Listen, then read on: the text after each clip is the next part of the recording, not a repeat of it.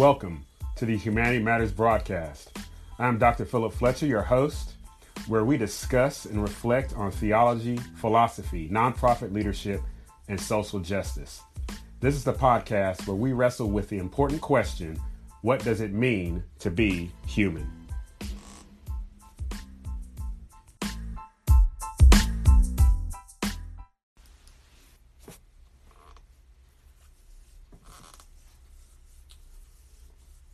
Hey, good morning, everybody. It's Dr. Philip Fletcher, and we're here to have a discussion on poverty. This is the Humanity Matters broadcast, and for about the next hour, we're going to talk about poverty as it relates in the United States, specifically in Arkansas.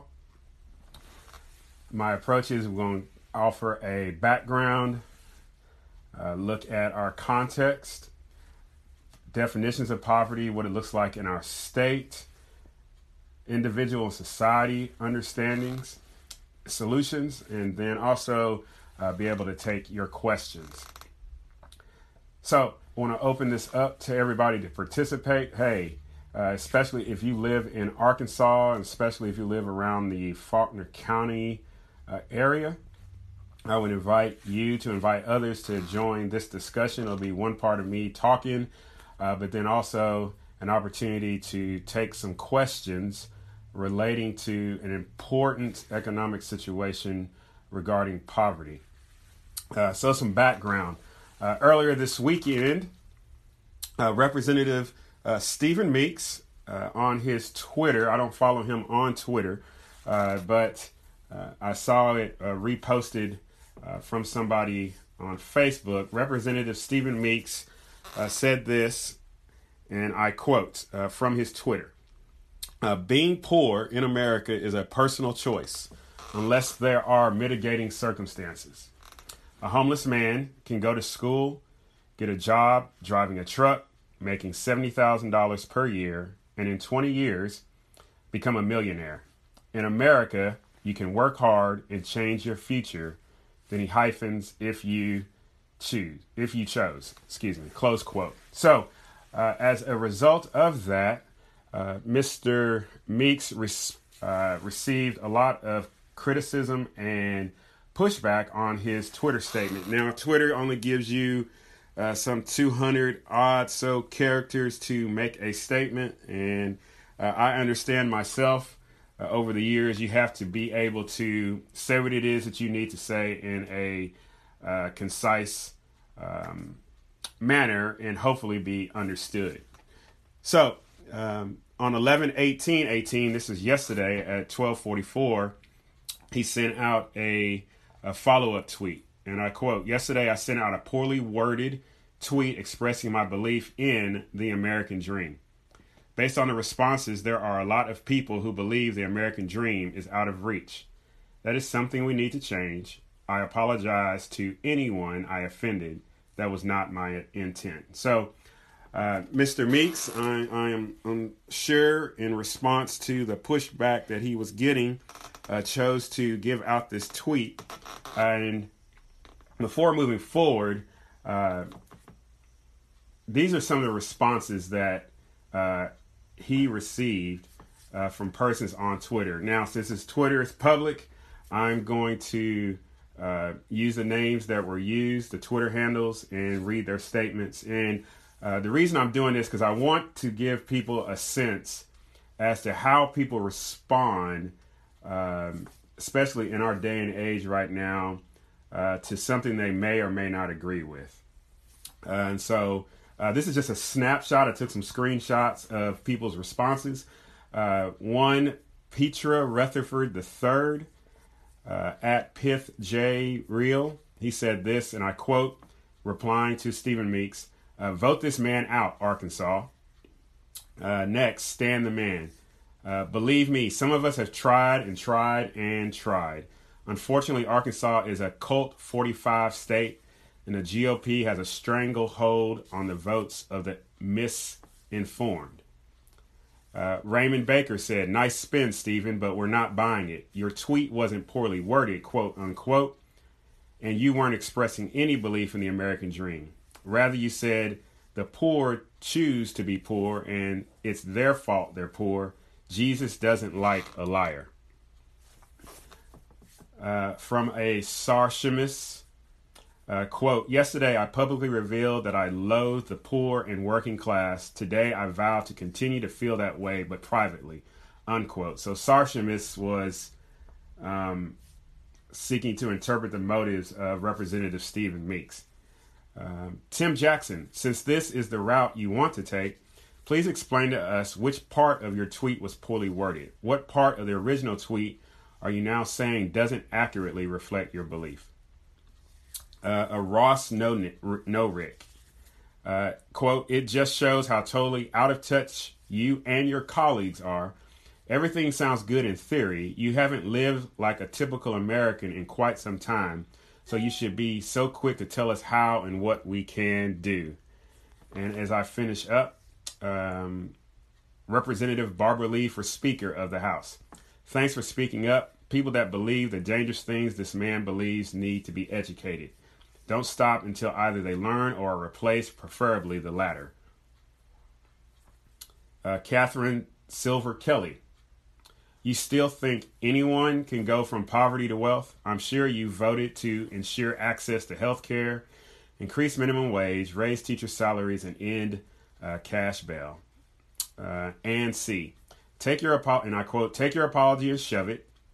You're exactly what's wrong with the GOP. This is why my 94-year-old dad left the GOP after 50 years.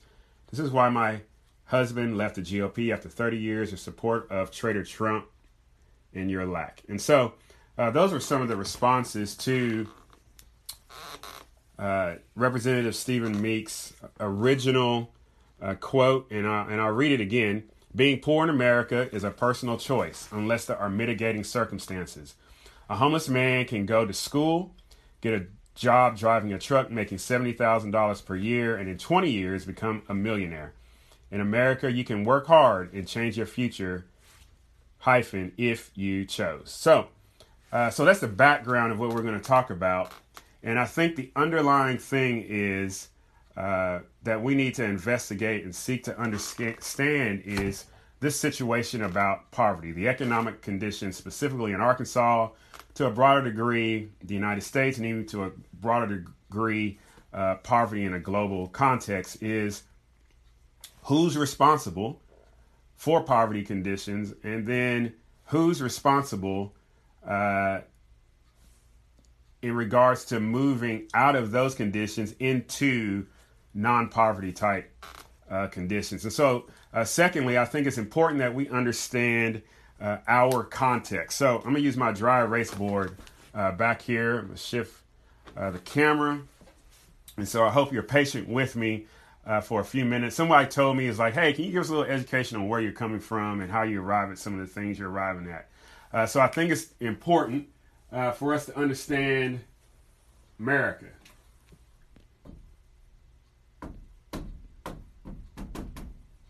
All right, so America was essentially founded in 1776. Okay, America was founded as a small minority of obviously European men from Britain sought to establish a new nation on the continent of North America. This continent was already inhabited by persons categorized demographically as Native Americans. And in that context, these European men sought to establish a new nation. And so in 1776, a Y was written. All right. And that Y is the Declaration of Independence. All right. And essentially, that Declaration of Independence was a clarion call. Imagine, if you will, it was the equivalent to Martin Luther's 95 Thesis being nailed on the Wittenberg door. The Declaration of Independence was the declaration to Britain and to the king that because of his actions of taxation without representation, of property being seized, limitations on speech, so on and so forth, a quartering of soldiers in people's homes, that these individuals sought to say, hey, you know what? We are declaring our independence from England. And as a result of that, one of the things that was highlighted was this this belief that every individual, now that's key, every individual had the opportunity to pursue life, liberty, and the pursuit of happiness. And so because of all those whys, the Declaration of Independence, 1776, it was a shot, made around the world, if you will, that people were going to determine their way, not some theocracy or a monarchy was going to determine their way. And so that was the why. That why became a how. Well, how was that going to happen? Well, later on, what was framed was the U.S. Constitution. All right. And so if the why was the Declaration of Independence of this nation existing, how the nation was going to be ran, it was going to be conducted through the Constitution. And so you've got we, the people of the United States, in order to form a more perfect union, establish justice, promote the general welfare, ensure domestic tranquility, okay? And then it lays out 10 Bill of Rights, okay? And so, freedom of speech, freedom there's no government establishment of a religion. Everybody can practice whatever it is they need to practice. There's the right to bear arms.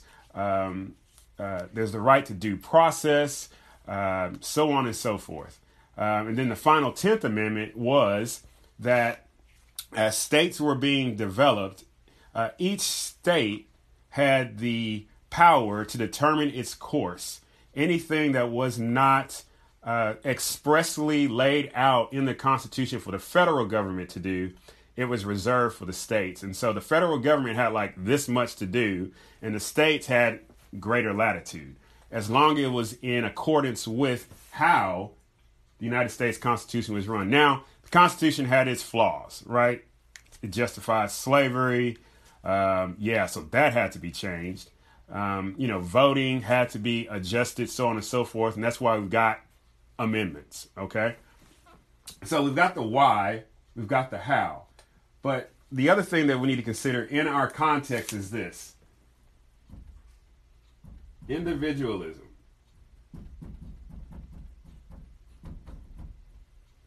Individualism in the United States is huge, like huge. It's part of our culture. It's mentioned in the Declaration of Independence. It is woven throughout the United States Constitution. So this idea that each person is believed to be self-made. Okay, there's not an emphasis on what would be considered collective.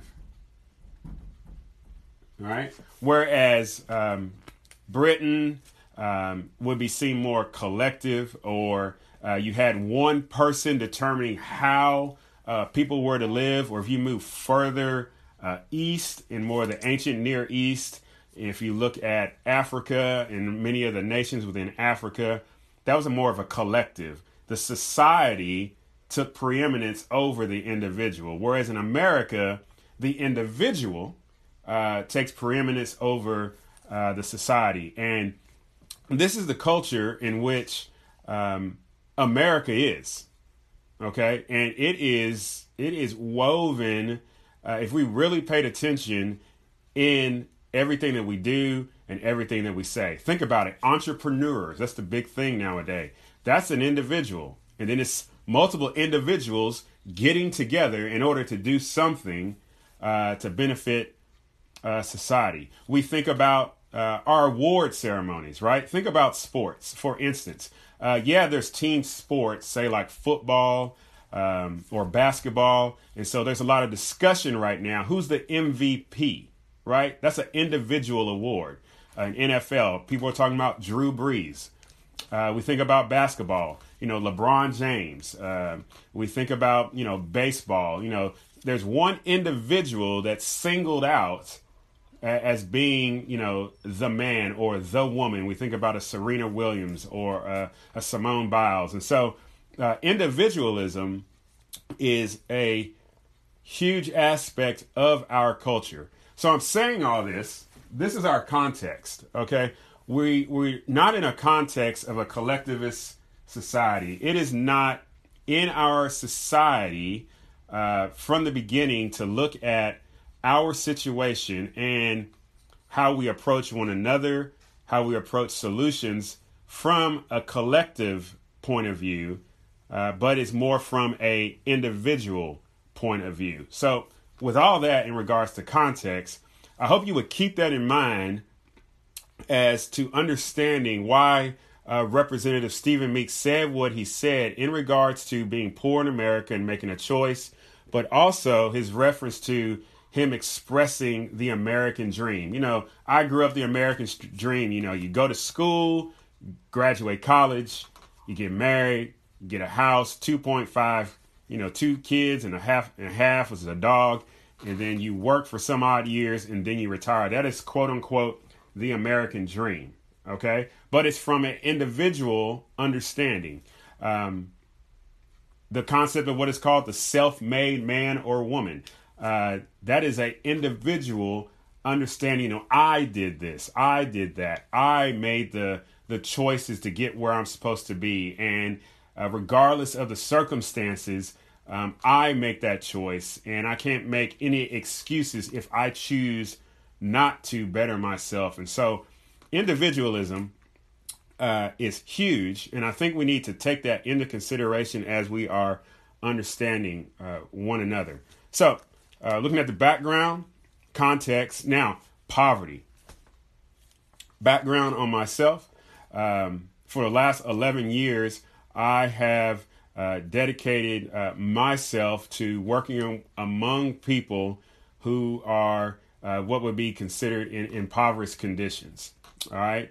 Focusing on education, housing, community development through my organization, the City of Hope Outreach.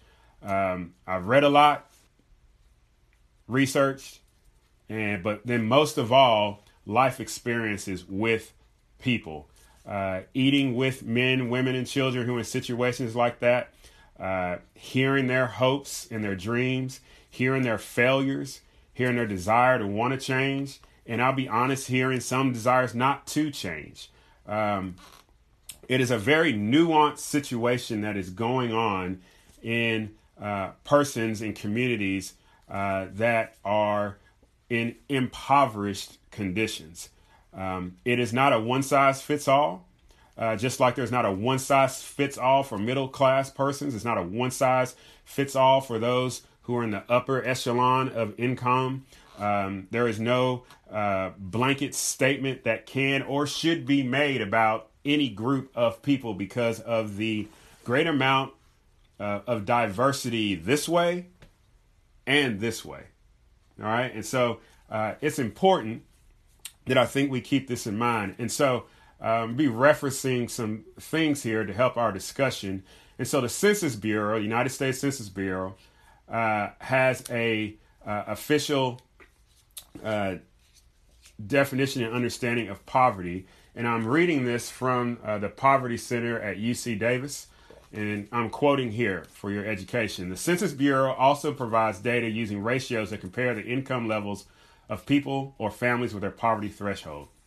All right. And so a household income of 100% of their poverty threshold is considered above poverty level. Income above 100% but below 125% of poverty is considered, quote, near poverty. Households with incomes at or below 100% are considered in poverty. Household incomes below 50% of their poverty threshold are considered to be in severe or deep poverty. All right. From the Census Bureau, they say this, and I quote, following the Office of Management and Budget's Statistical Policy Directive 14, the Census Bureau uses a set of money income thresholds that vary by family size and composition to determine who is in poverty. If a family's total income is less than the family's threshold, then that family and every individual in it is considered in poverty. The official poverty thresholds do not vary geographically, but they are updated for inflation using the CPI. That's the Consumer Price Index. The official poverty definition uses money income before taxes, so that's the gross, and does not include capital gains or non-cash benefits such as public housing, Medicaid, and food stamps, which are government assistance type programs. And so according to the Census Bureau, the income used to compute poverty status includes before taxes. And you can go to the census.gov to see this information. They talk about earnings, unemployment compensation, workers' comp, Social Security, SSI, which is supplemental security income, public assistance, veterans payments, survivor benefits, pensions or retirement income, interest, dividends, rents, royalties, income from estates, trust, education assistance, alimony, child support, assistance from outside the household, other miscellaneous sources. This is the money income that the Census Bureau uses to determine families or individuals who are at the poverty level, below it, in severe poverty or near poverty. Money income they don't measure, capital gains or losses, like I said, non-cash benefits such as food stamps, housing subsidies, and tax credits. All right. So what are we talking about as far as numbers? Okay. So the Center for Poverty Research at UC Davis says this. All right. So this is based off of 2016. And I quote here, $12,486 for a single individual under the age of 65. All right. Now, what about with children, a couple? All right. $14,507, a household of two people with a householder 65 years or older with no children. And then for a family of four with two children who are under the age of 18, $24,339. And so those are the current poverty thresholds as of dated 2016. And so those are the poverty definitions from the U.S. Census Bureau. From an income status, a definition that I use for poverty is that poverty is the inability to make a meaningful choice to affect one's situation. And in that definition, what I'm considering is not just money, but what I'm also considering is social networks. I'm considering education. I'm considering a political situation. I'm considering the laws that are in place that prevent people from moving up and changing their situation. And so we need to take that into consideration. What about our own state? And so Arkansas is about 18% poverty. 1 in 5 kids are food insecure. And that's our situation. Now, circling back around again, as we are discussing, for those who are joining us, we're having a discussion on poverty, and it's a result of Representative Stephen Meeks' tweet that went out on November 17, 2018, in which he stated, and I quote, "Being poor in America is a personal choice unless there are mitigating circumstances. A homeless man can go to school, get a job driving a truck, making $70,000 per year, and in 20 years become a millionaire. In America, you can work hard, change your future, if you chose." And so if you have any questions regarding this, please go ahead and post them, and then we will get to them eventually. And so let's get to the crux of the matter, since we understand our context in which we are talking about here. Context: we live in America, 1776. The why is the Declaration of Independence. The how is the U.S. Constitution. We are a society that values individualism over a collectivist type society. That's the context in which we live. My experiences have been this. In the 11 years that I have been working and serving with persons who are who meet one of the income thresholds that is laid out by the U.S. Census Bureau, I have seen a wide range of persons. I have heard a wide range of stories that move you to remember the depth of humanity that is in every individual, regardless of their economic situation. Prior to my work with persons in poverty conditions, I didn't have a thought about the poor when I was in the military. And so, my mind was, focused on fighting and winning the nation's wars, and defending the Constitution of the United States and fighting alongside my battle buddies. But when God in his sovereignty put me in a trailer park to then see the economic conditions of people, to see their housing conditions, to see the choices that they had to make in order to survive, my eyes were open to a whole world that exists inside the state of Arkansas, but also the country as a whole. As I said, my organization focuses on education, housing, and community development. Now, a lot of that came with kids, were struggling with reading, and so we wanted to provide help with that. As far as housing, our city is struggling with providing the resources to appropriately address homelessness in our city. I think it could be greatly improved if we had the will, but that's a choice we're making at the end of the day. And then community development. One of the things I understood is people need better places to live. They need a better quality of life environment in which to live. I think every human being, by right of being a human being, should have the opportunity and live in a situation in which they have the opportunity to flourish as much as they want to, free of as many obstacles as possible.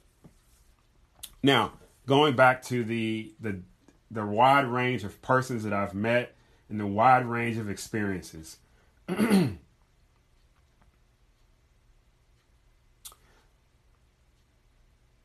So I have met persons who are fighters. They work 2 jobs, single moms, some cases single dads. That takes them out of the house, especially when they have children. And they are doing the best they can with what they've got. Secondly, speaking of the children, the many children that we work with, the children that I have talked to, they did not dial up like, I want to be born, in this house, this address, in this neighborhood, in this state. None of us have that choice. We are born where we are born. And so in that situation, the many children that we work with, none of them chose to be poor. Okay? None of them chose that situation at all. Excuse me.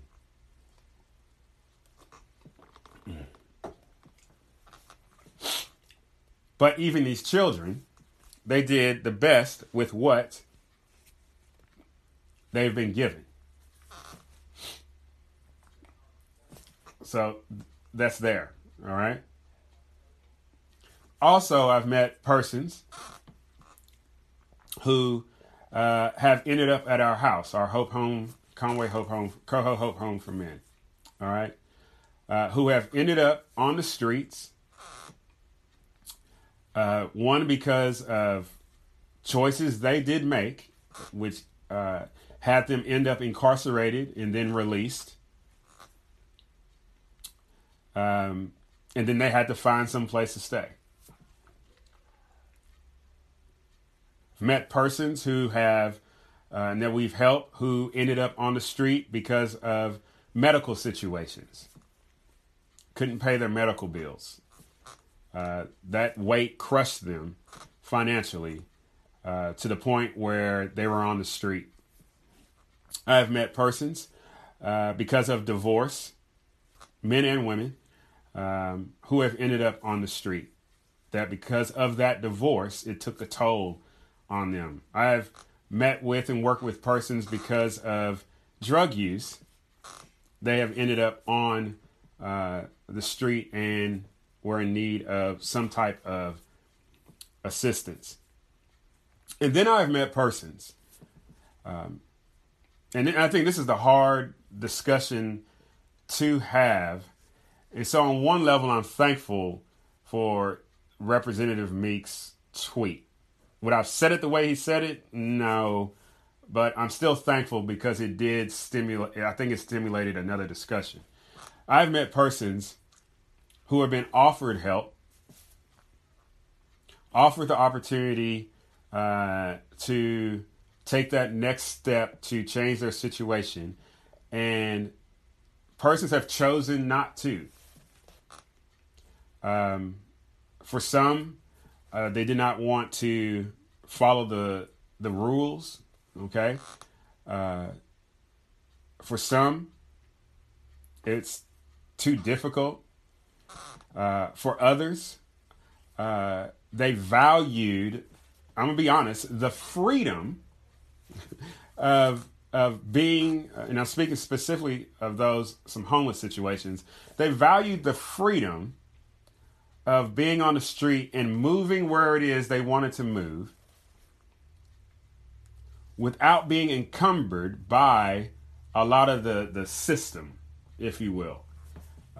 They saw that as their freedom. What I'm trying to establish is this.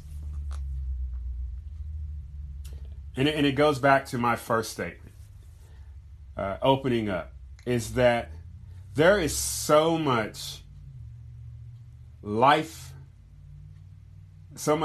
of life dynamics that are happening among persons in poverty situations that it requires persons who are not in those situations to get on the ground. I always call it to get off your horse, to get into the Jericho Road and understand the whole situation. Because every situation is somewhat different. Why? Because we're dealing with people.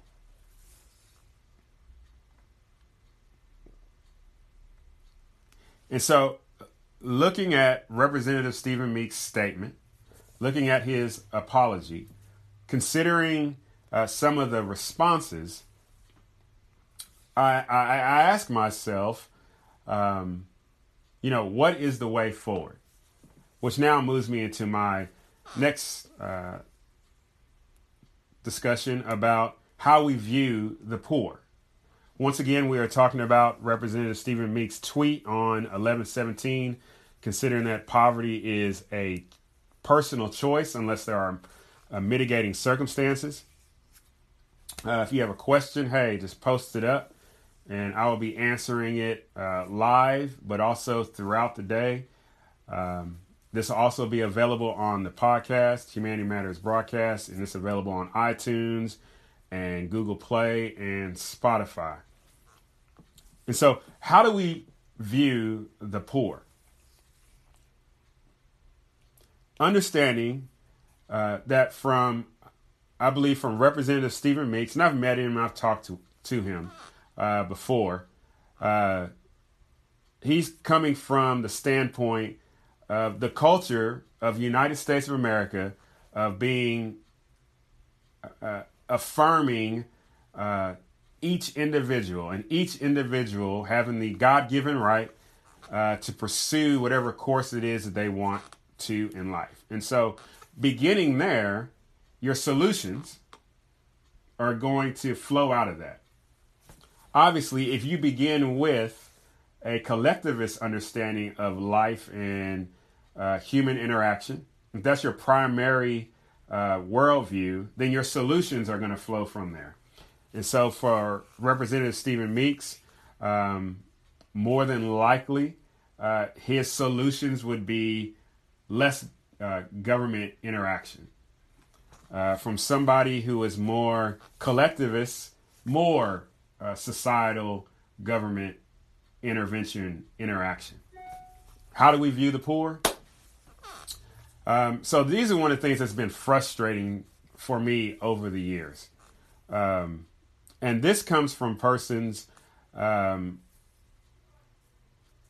lean a little bit more to the left in regarding their political persuasion in life, and also those on the right in their political persuasion in life.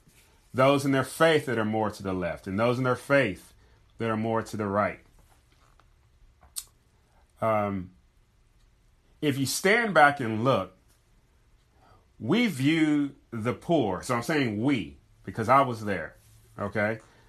We view the poor as children. We take a paternalistic approach to the poor. It's almost as if a pat on the head. We need to help these poor people.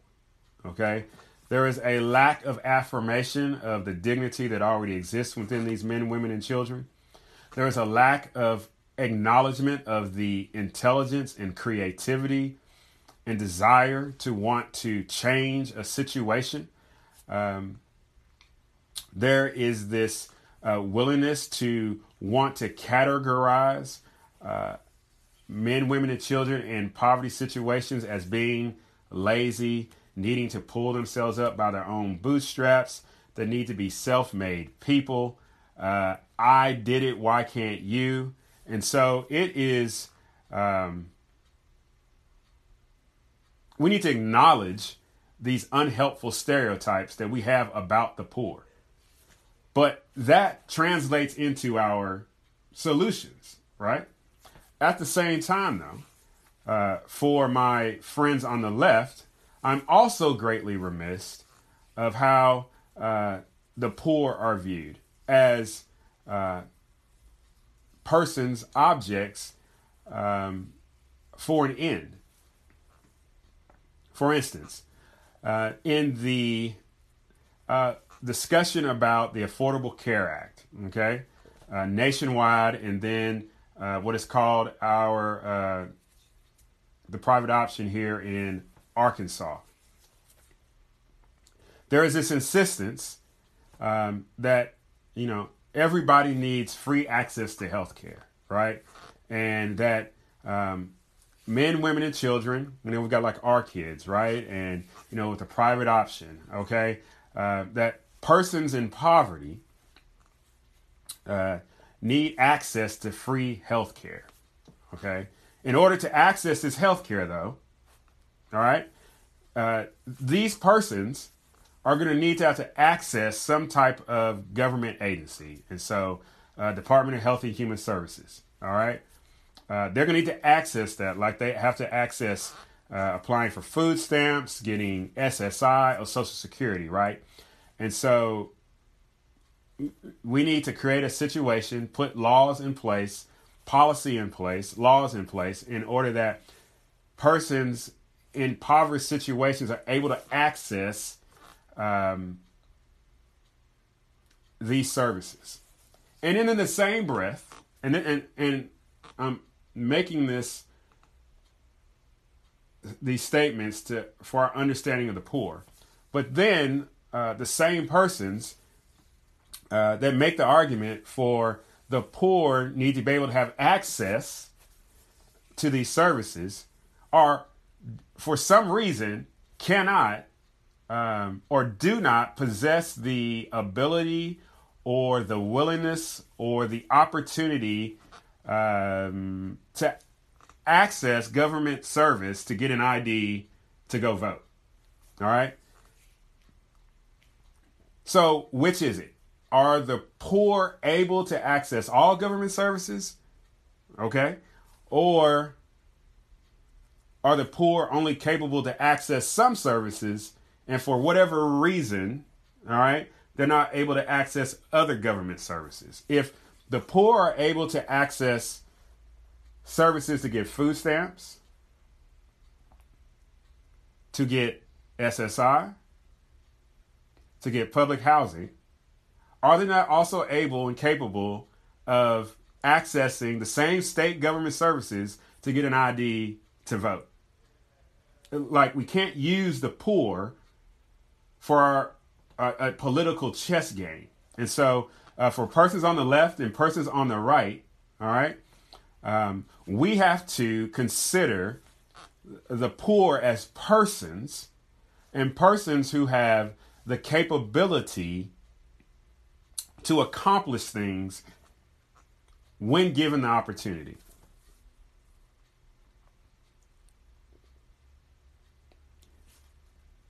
Moving to this idea of mitigating circumstances.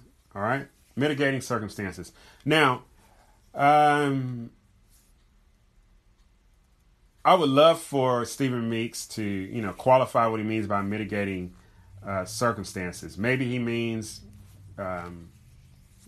like a loss of job, or a divorce, a health issue. That's a possibility.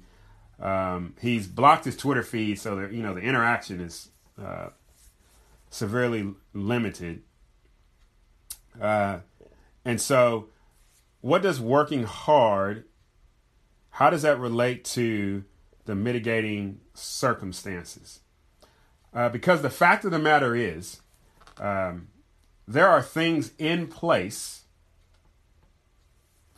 that do inhibit persons from moving out of one economic situation to the next. Okay? There are things in place, regulations, laws, that are in place that prevent persons from moving from one economic situation to the next. Now, one of the things I've learned as well, let me draw my dry erase board here. All of us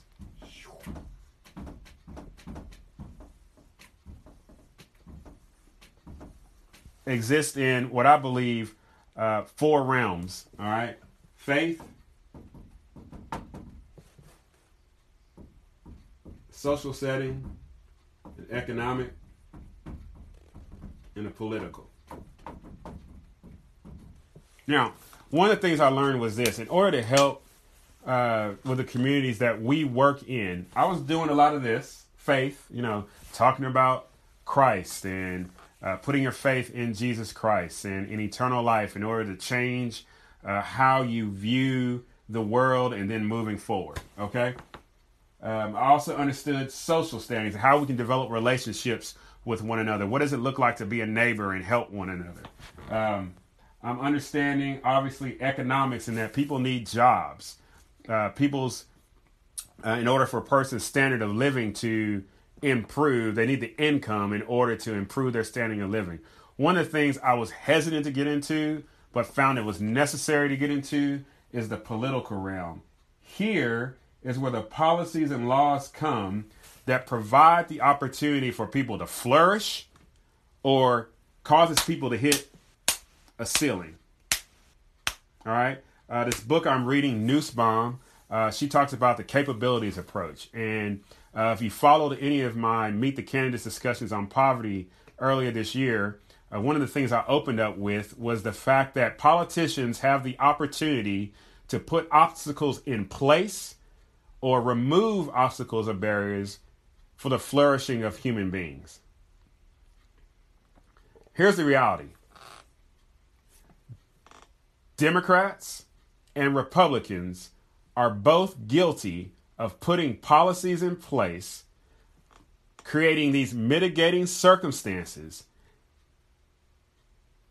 preventing people from moving from one economic situation to the next. Yes. Can I give you a little bit of history? All right. 1911. The launch of the minimum wage. The minimum wage was initially launched, and I'll give you the references for this. The minimum wage was initially launched for the purpose of pricing blacks out of work opportunities.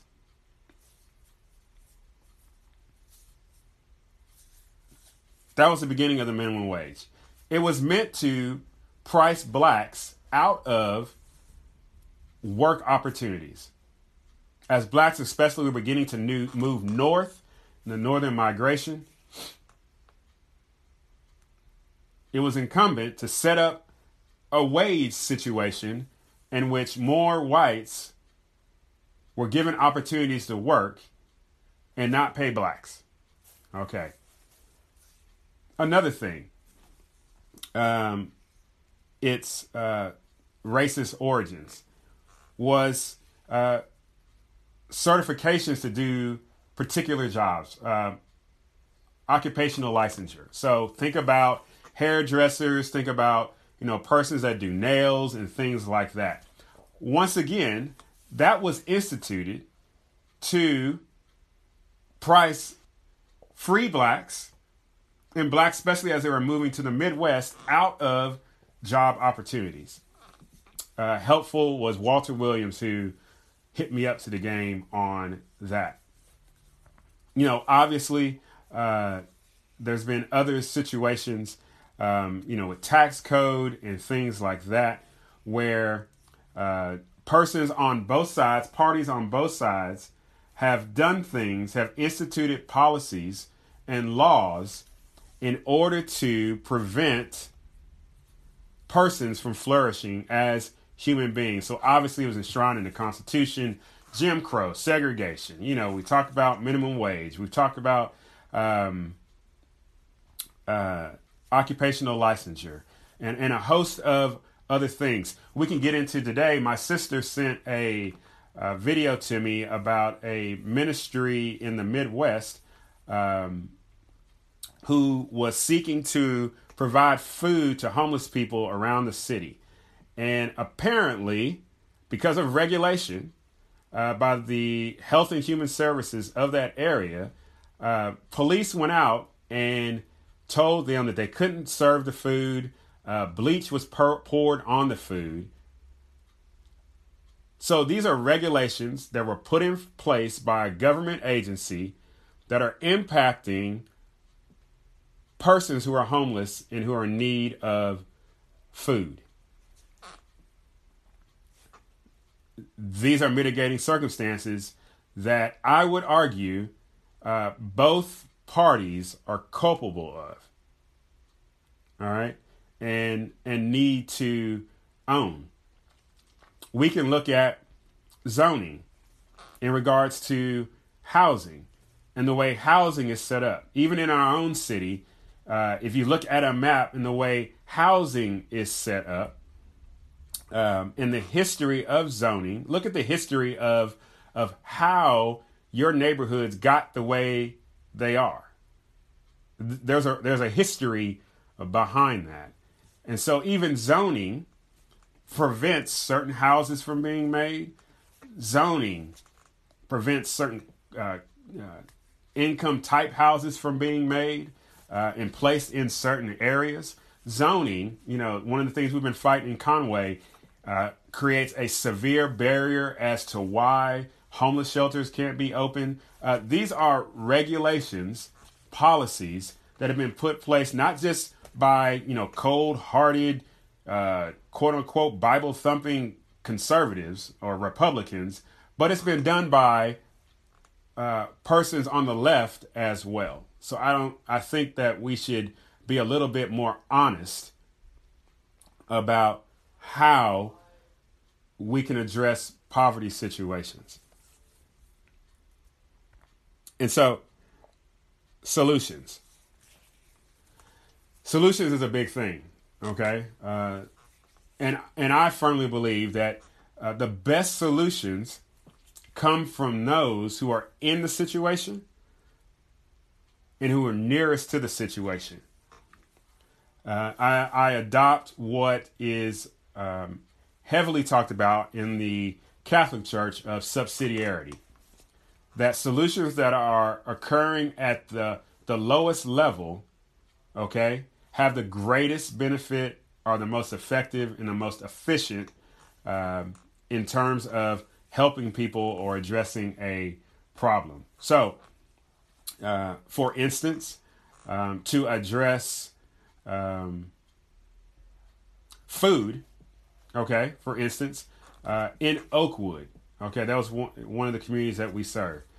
A garden was created, but that was a solution that came from a person that lived in the community who wanted to work with our organization. And then we brought together other organizations, created a garden, and it addressed the need at the local level. Okay. If more resources are required, then it kind of ramps up. But the goal is how can we keep this as near to the people that the solution is helping, but also those persons that are being helped, that they are involved in the situation.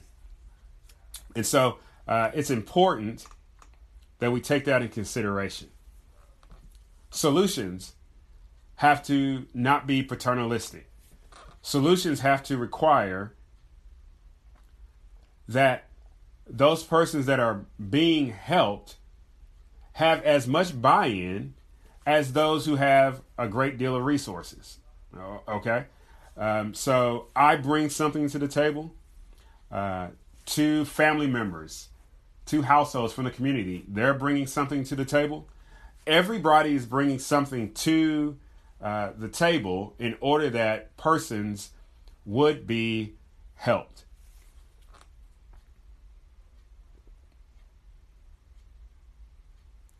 Solutions. So how do we address poverty? Now there's 3 solutions that are running across America and that are in our local context of Arkansas and Faulkner County. Traditionally, and now I want to look at the economic situation here. Our context is one of capitalism. All right.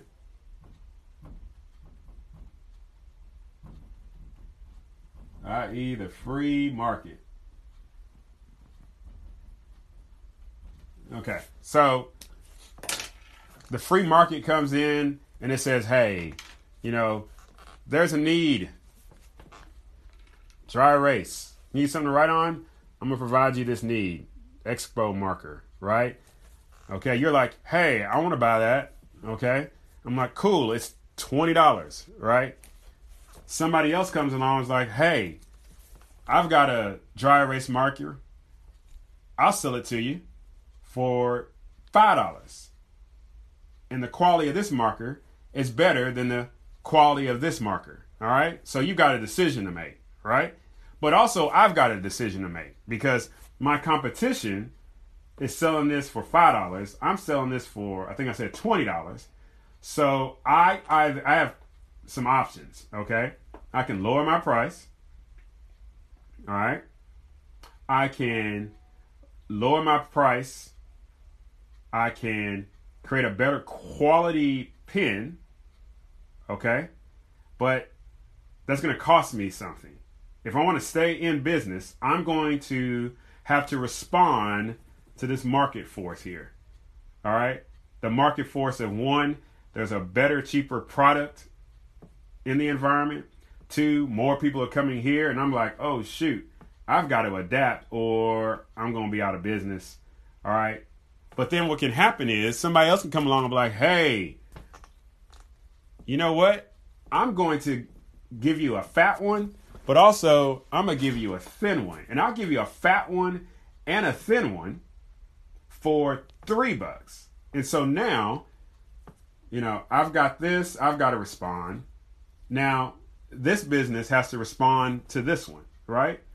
And in this, having three different type of entities in the market, okay, a lot of things are happening here. Now, I'm not going to get into the weeds of profits and all that kind of stuff. I just want to show you this is the system that America pretty much has been functioning in. Okay, now borrowing from my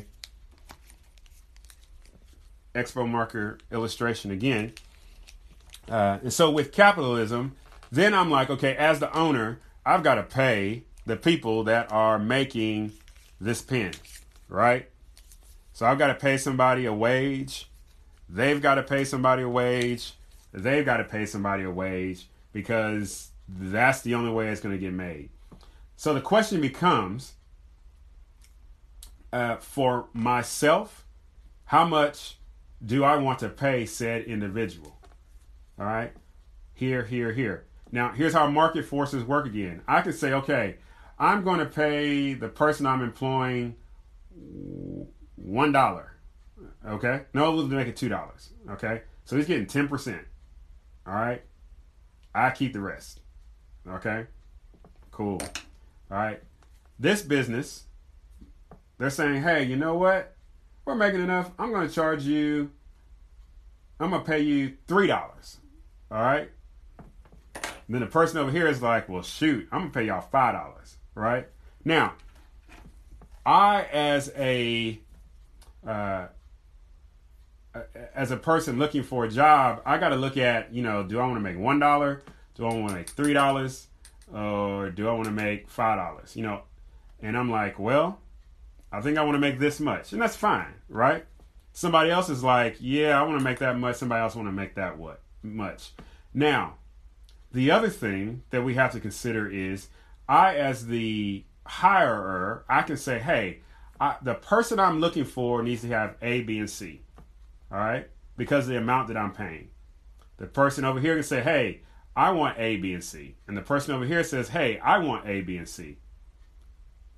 Out of that, you're going to have three different persons making three different incomes. And now, once again, we're still in the free market understanding. So this person is making $1. This person is making $3. This person is making $5. Now, I haven't got into, is it by hour? Is it by production? Or anything like that? All right. Simply saying, this is what I'm going to pay you. Now, if it's per hour, all right, part of that is how much can I afford to pay this individual per hour, and how much this person is going to pay per hour. But at the end of the day, at the end of 2 weeks, when paychecks go out, three different people are going to go to the bank of Joe, okay, and they're going to deposit more than likely three different amounts, okay? So, somebody in there, according to our understanding, is going to be poor. Who is it? Now, I don't know what he's doing or she's doing with her paycheck. I don't know what he or she's doing with her paycheck. I don't know what he or she is doing with his or her paycheck. All right? All I know is you've done what we've agreed upon. I give you that paycheck. You and I have met our obligations to one another. Okay. Next, there's this idea of social democracy. Now, social democracy and I'm going to get here, socialism, I would argue, are not the same things. Okay?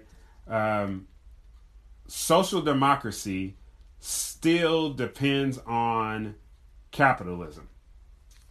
Okay? It still depends on the free market.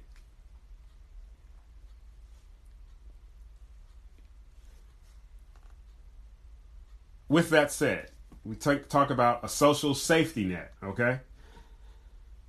Whatever that is, all right?